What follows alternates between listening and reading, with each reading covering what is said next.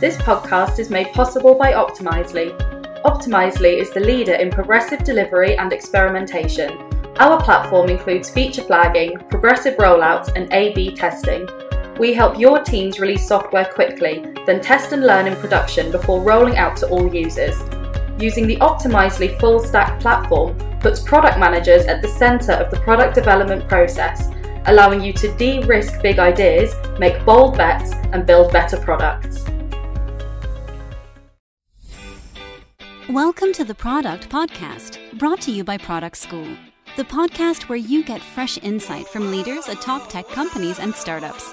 Remember, you can learn product management in person at our 15 campuses worldwide, or study with us online. Visit productschool.com to learn more about our courses. You can also hang out with the leaders from these podcasts at our hundreds of annual events and catch us at ProductCon, the world's largest PM conference that takes place every year across the United States and in London. Hi, everybody. My name is Kenneth Berger. These days, I'm an executive coach to startup leaders, but 5 years ago, almost to the day, in fact, I was walking out the door after an extremely stressful year at Slack. Honestly, I felt unsafe, I felt unvalued, I felt powerless. Now, I'll be the first to admit that Slack is one of the best companies around, well known for its strong values. So what explains this? Because it's not just me. I hear this story over and over coaching startup leaders in all kinds of companies. Burnout is an epidemic in the tech world, and it's only getting worse with the advent of COVID. So why are people still burning out despite having every privilege and mostly good intentions from their companies? Well, values are everywhere in the tech world, but they're usually not taken very seriously. Often they're uncontroversial. I mean, come on, no one's going to argue against integrity or quality. Often they're printed on a poster on a wall somewhere, but they're not necessarily embodied in the company's hiring, firing, feedback processes. I mean, the things that actually make those values real.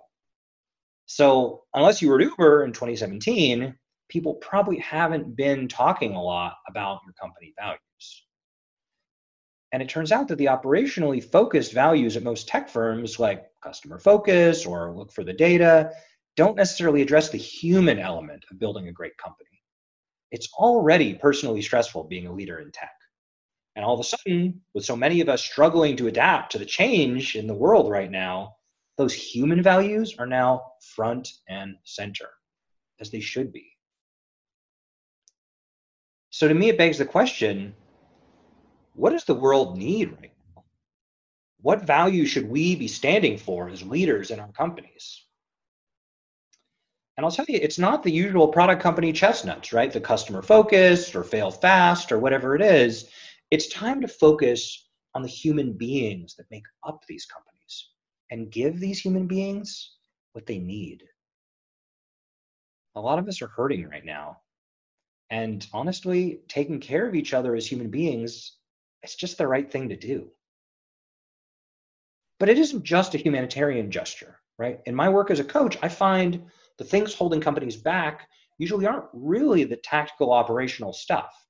Usually at their root, the problems are human problems. I don't feel safe. I don't feel valued. I don't feel empowered. I don't feel fulfilled. Unfortunately, probably a lot of you have felt one or even all of those at work at some point. So you already know how hard it is to get anything done under those circumstances, right? That kills productivity, right? So when you take care of those basic human needs first, we free up our hearts and our minds to focus on the work. So what does the world need right now? Well, I will tell you, to feel safe, to feel valued, to feel empowered, to feel fulfilled, and to make an impact. So let's walk through these values one by one. First, to feel safe. You know, safety is something a lot of us took for granted until the advent of COVID-19, right? Even if we were physically safe before, we certainly weren't always psychologically safe in the radical candor sense. You know, our sense of safety comes in part from basics like food and shelter, but most of us in the tech world are privileged enough to not have to worry about that. So in practice, often what makes us feel unsafe is not having strong relationships with the people around us. I mean, if we don't trust our coworkers, how can we truly feel safe? Which brings me back to Slack. So I was so lucky to join Slack when I did. I mean, I was their first product manager. I joined right after launch. I was working for this famous product CEO. And for me, I was coming off a rough experience at my own startup. So I was ready to put my head down and work, which is why it was so disappointing when 6 weeks after I joined or something like that, I got an email one Sunday night from the CEO saying, hey, seems like things aren't working out. Just let me know how you want to wrap things up. I panicked, of course. I wrote back frantically, begging for my job, promising to make everything right, doing whatever he needed. And the next day, lo and behold, I had my job back. But not really, right? Because after that email, I never really trusted him again. I spent a year in one-on-ones, never saying how I really felt. Afraid to open my mouth, afraid to express my feelings, certainly afraid of the consequences. Now, it's easy to blame your boss. So in retrospect, it was just as hard for him to trust me as it was for me to trust him. I mean, I was taking away his baby. Ultimately, he was a product CEO who didn't like being separated from every detail of the product. It was a difficult moment for him too. So in the end, neither of us trusted one another, and neither of us put in the work, the vulnerability to build that trust. Maybe, just maybe, if I'd remembered that CEO, that famous figure, was just simply another human being trying his best, I could have found the courage to say something and get beyond that distance to make a deeper connection. So to help other people feel safe, show you care about them personally as human beings. We're social animals, so we need that emotional connection, that sense of trust. That doesn't mean you have to be best friends, of course, but don't put up that wall of professionalism between you either, right? You got to remember that every single person out there has a life story just as complex and worthy as your own. And they're just as much a mess, right? Of thoughts and feelings and stories and, who knows what else in there. So show them that you care about them as more than a manager, a peer, or direct report. Show them you care about them as a human being. All right, so what else do people in the world need right now? Number 2, to feel valued. A lot of people are being laid off right now, even in as prosperous an industry as technology. And if you've never been laid off, as I have been quite a few times, you know that it can really eat away at your sense of worth. We tell ourselves stories that we failed, that we're failures, or that our former employer is deluded and never appreciated our massive contributions. Either way, it's clear how much we as human beings need to be valued. So yes, ideally we would know our own worth regardless of what others say, but that can be a long journey of personal growth to find that place. And in the meanwhile, it's not vanity to want your thoughts and feelings to be acknowledged and validated. It's deeply human to want others' approval. So that brings me back to my own stressful startup story. When I founded YesGraph, I did it with an old friend from grad school. So we'd known each other for 10 years, but we were very, very, very different despite being friends for so long. He was the engineer, very quantitative, and I was kind of more the designer, very qualitative, creative. So we brought different things to the company. It seemed like a great partnership despite the differences. But of course, with those differences, we argued. I mean, running our own company, every decision seemed potentially make or break. Like backing down might be the beginning or the end of everything. So we argued, but we never really sought to deeply understand our differences. We just wanted to be right. I mean, it felt so important, like being right was going to fix everything. But what was really important was our relationship. In the beginning, our story wasn't much. It was our relationship that the investors, the employees, and the customers were really buying into. And not valuing each other, including our differences in perspective, in the way we contributed and what we brought to the company, that's what tore our partnership apart. I ended up leaving after a year, and we've barely spoken since.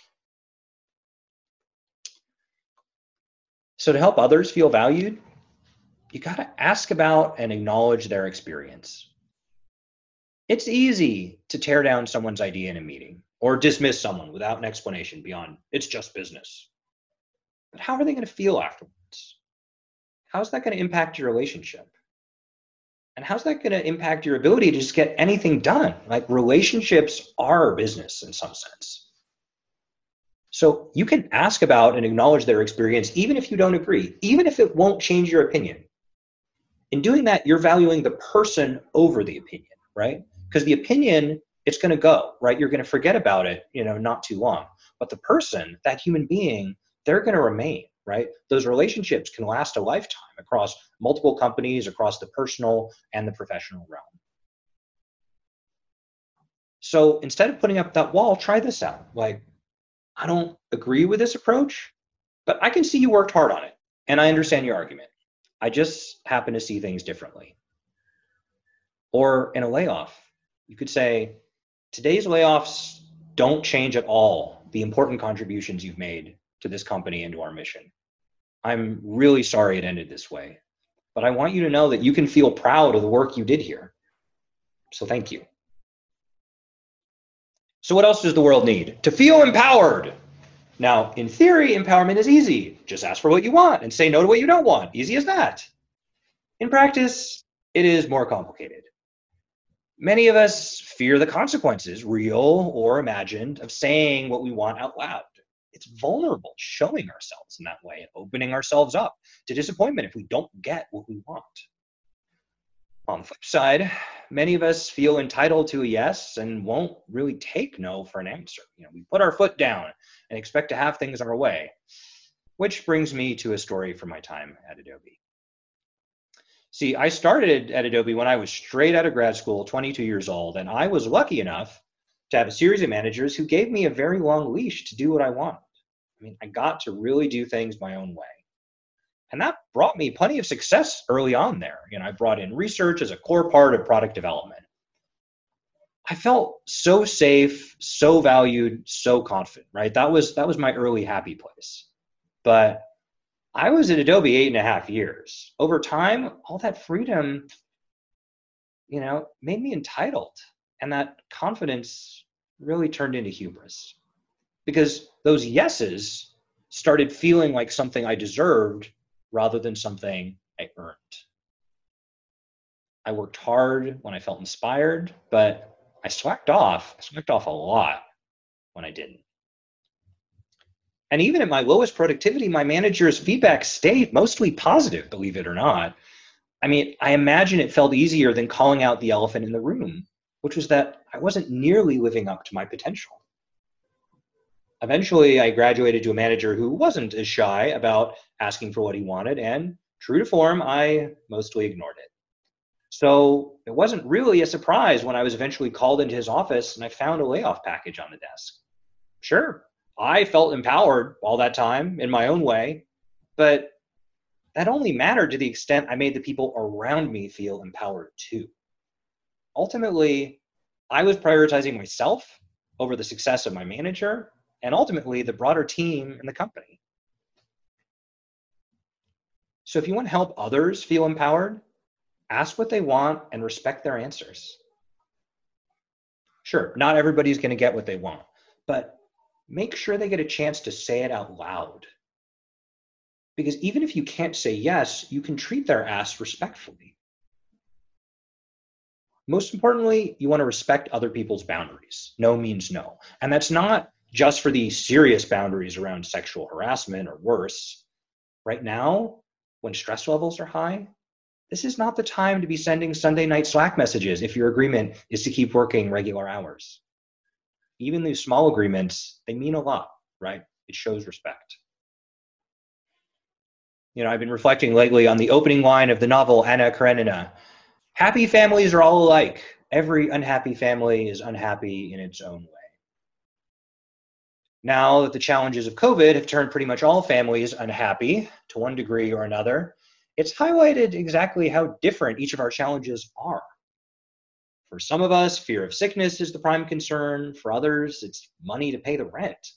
For others, it's just boredom or general anxiety. If you want to help your employees right now, you have to ask them what they want, and you have to really listen. So what have your teams been asking for lately? And what new needs are emerging now in our age of COVID-19? So, number 4, what else do people need?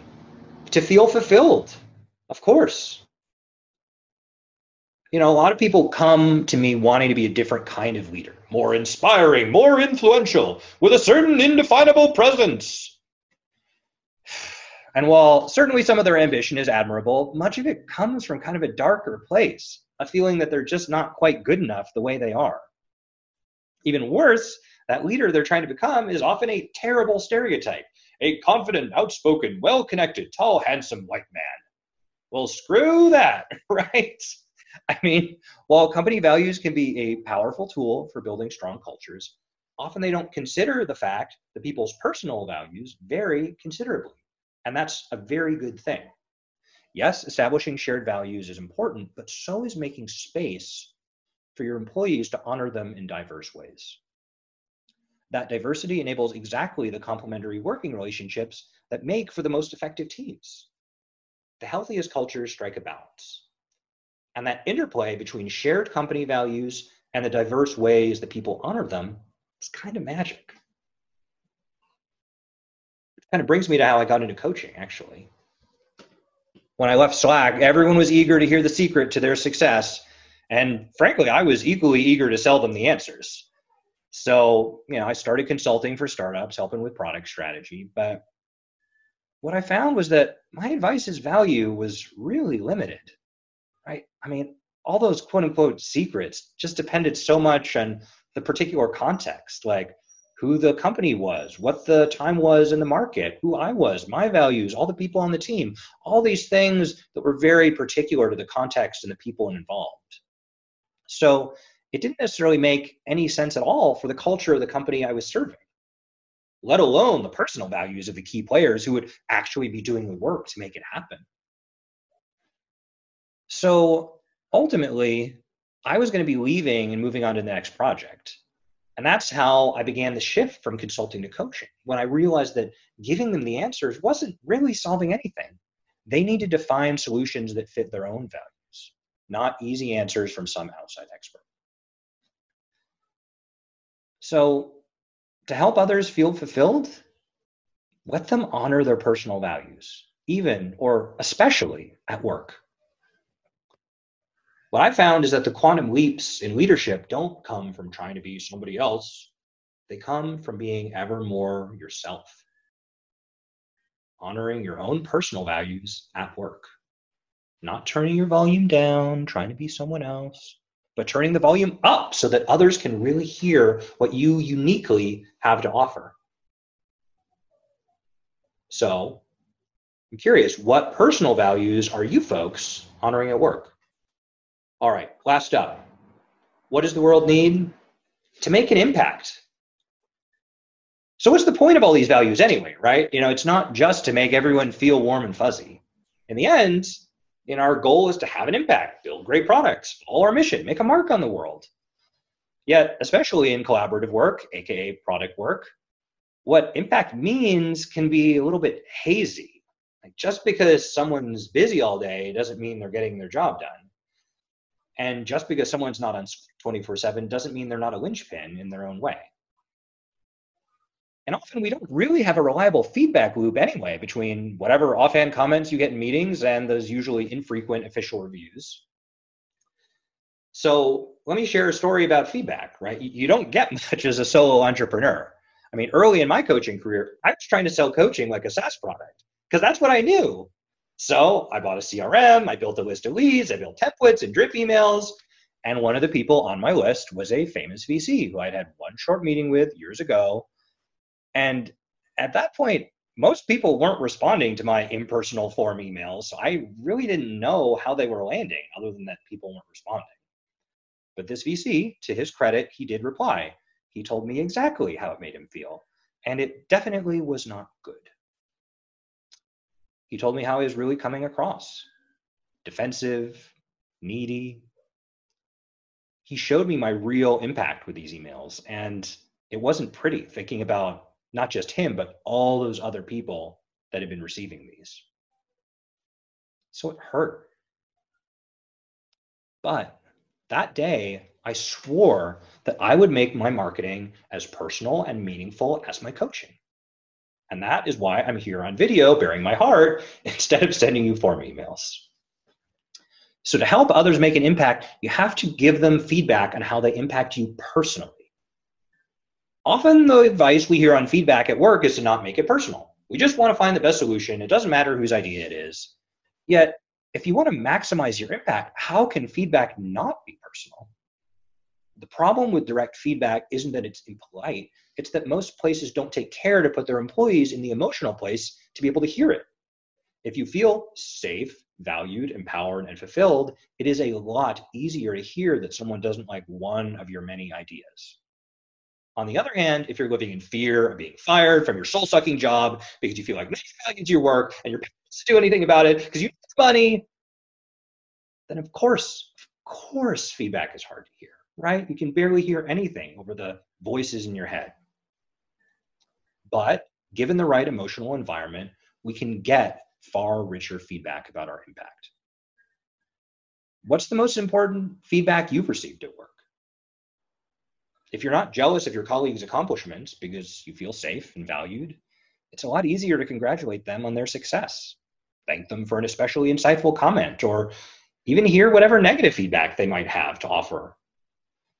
It also opens up the idea of emotional feedback. Sure, you've probably gotten tactical feedback on your work from your colleagues, but have they told you that your ideas made them nervous, or angry, or sad, or disappointed even? By bringing those emotions from the unconscious to the conscious realm, they become business problems that you can just solve like any other, rather than these emotional landmines you hit when you least expect them. So that's it. 5 values to honor the people you work with. Help them feel safe, help them feel valued, help them feel empowered, feel fulfilled, and make an impact. With those in place, you can build a team that can achieve anything. So that's all I have for today. But I would love to hear from you to keep the conversation going. So feel free to comment or reach out to me directly at kberger.com. This podcast is made possible by Optimizely. To learn more about how you can get started with progressive delivery and experimentation, visit www.optimizely.com. Thank you for listening to the Product Podcast. If you like this episode, don't forget to leave a review on iTunes. For more product insights, head over to productschool.com.